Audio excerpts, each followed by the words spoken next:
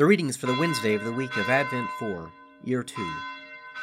A reading from Isaiah, the 29th chapter, verses 9 to 24. Stupefy yourselves and be in a stupor. Blind yourselves and be blind. Be drunk, but not with wine. Stagger, but not with strong drink. For the Lord has poured out upon you a spirit of deep sleep, and has closed your eyes, the prophets, and covered your heads, the seers. And the vision of all this has become to you like the words of a book that is sealed. When men give it to one who can read, saying, "Read this," he says, "I cannot, for it is sealed." And when they gave the book to one who cannot read, saying, "Read this," he says, "I cannot read." And the Lord said, "Because this people draw near with their mouth, and honor me with their lips, while their hearts are far from me, and their fear of me is a commandment of men learned by rote, therefore, behold, I will again do marvelous things with this people, wonderful and marvelous. And the wisdom of their wise men shall perish, and the discernment of their discerning men shall be hid.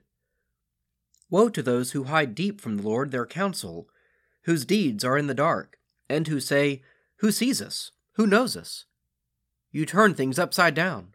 Shall the potter be regarded as the clay, that the thing made should say of its maker, 'He did not make me'?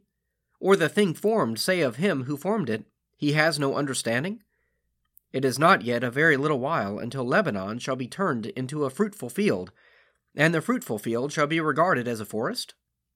In that day the deaf shall hear the words of a book, and out of their gloom and darkness the eyes of the blind shall see. The meek shall obtain fresh joy in the Lord, and the poor among men shall exult in the Holy One of Israel. For the ruthless shall come to naught, and the scoffer cease, and all who watch to do evil shall be cut off. Who by a word made a man out to be an offender, and lay a snare for him who reproves in the gate, and with an empty plea turn aside him who is in the right. Therefore thus says the Lord, who redeemed Abraham, concerning the house of Jacob, Jacob shall no more be ashamed, no more shall his face grow pale. For when he sees his children, the work of my hands in his midst, they will sanctify my name. They will sanctify the Holy One of Jacob, and will stand in awe of the God of Israel. And those who err in spirit will come to understanding, and those who murmur will accept instruction. A reading from Revelation, the 21st chapter, verses 9 to 21. Then came out one of the 7 angels who had the 7 bowls full of the 7 last plagues, and spoke to me, saying, "Come, I will show you the bride, the wife of the Lamb." And in the Spirit he carried me away to a great high mountain, and showed me the holy city Jerusalem coming down out of heaven from God, having the glory of God, its radiance like a most rare jewel, like a jasper, clear as crystal. It had a great high wall with 12 gates, and at the gates 12 angels, and on the gates the names of the 12 tribes of the sons of Israel were inscribed. On the east 3 gates, on the north 3 gates, on the south 3 gates, and on the west 3 gates. And the wall of the city had 12 foundations, and on them the 12 names of the 12 apostles of the Lamb. And he who talked to me had a measuring rod of gold to measure the city and its gates and walls. The city lies foursquare, its length the same as its breadth. And he measured the city with his rod, 12,000 stadia. Its length and breadth and height are equal. He measured its wall, 144 cubits by a man's measure, that is, an angel's. The wall was built of jasper, while the city was pure gold, clear as glass. The foundations of the wall of the city were adorned with every jewel.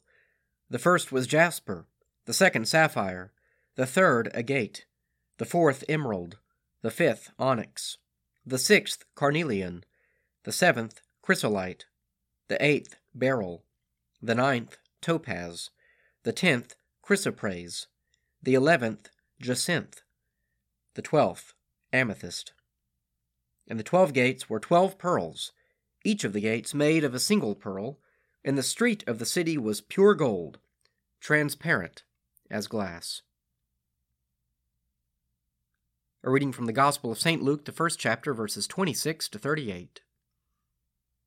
In the 6th month, the angel Gabriel was sent from God to a city of Galilee named Nazareth, to a virgin betrothed to a man whose name was Joseph, of the house of David. And the virgin's name was Mary. And he came to her and said, Hail, O favored one, the Lord is with you. But she was greatly troubled at the saying, and considered in her mind what sort of greeting this might be. And the angel said to her, Do not be afraid, Mary, for you have found favor with God. And behold, you will conceive in your womb and bear a son, and you shall call his name Jesus. He will be great, and will be called the Son of the Most High, and the Lord God will give to him the throne of his father David. And he will reign over the house of Jacob forever, and of his kingdom there will be no end. And Mary said to the angel, How shall this be, since I have no husband? And the angel said to her, The Holy Spirit will come upon you, and the power of the Most High will overshadow you.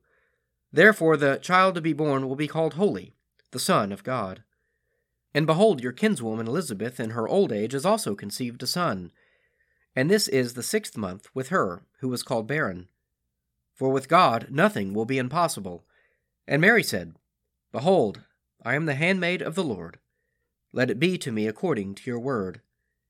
And the angel departed from her. Psalm 74. O God, why have you utterly cast us off? Why is your wrath so hot against the sheep of your pasture? Remember your congregation that you purchased long ago, the tribe you redeemed to be your inheritance, and Mount Zion where you dwell. Turn your steps toward the endless ruins. The enemy has laid waste everything in your sanctuary. Your adversaries roared in your holy place. They set up their banners as tokens of victory. They were like men coming up with axes to a grove of trees. They broke down all your carved work with hatchets and hammers. They set fire to your holy place. They defiled the dwelling place of your name, and razed it to the ground. They said to themselves, Let us destroy them altogether. They burned down all the meeting places of God in the land. There are no signs for us to see. There is no prophet left. There is not one among us who knows how long. How long, O God, will the adversary scoff? Will the enemy blaspheme your name forever? Why do you draw back your hand? Why is your right hand hidden in your bosom? Yet God is my king from ancient times, victorious in the midst of the earth. You divided the sea by your might, and shattered the heads of the dragons upon the waters. You crushed the heads of Leviathan. You gave him to the people of the desert for food. You split open spring and torrent. You dried up ever-flowing rivers. Yours is the day, yours also the night. You established the moon and the sun. You fixed all the boundaries of the earth. You made both summer and winter. Remember, O Lord, how the enemy scoffed, how a foolish people despised your name. Do not hand over the life of your dove to wild beasts. Never forget the lives of your poor. Look upon your covenant. The dark places of the earth are haunts of violence. Let not the oppressed turn away ashamed. Let the poor and needy praise your name. Arise, O God, maintain your cause. Remember how fools revile you all day long. Forget not the clamor of your adversaries, the unending tumult of those who rise up against you. Let us pray. Our Father, who art in heaven, hallowed be thy name. Thy kingdom come, thy will be done on earth as it is in heaven. Give us this day our daily bread, and forgive us our trespasses, as we forgive those who trespass against us. And lead us not into temptation, but deliver us from evil. For thine is the kingdom, and the power, and the glory, forever and ever. Amen.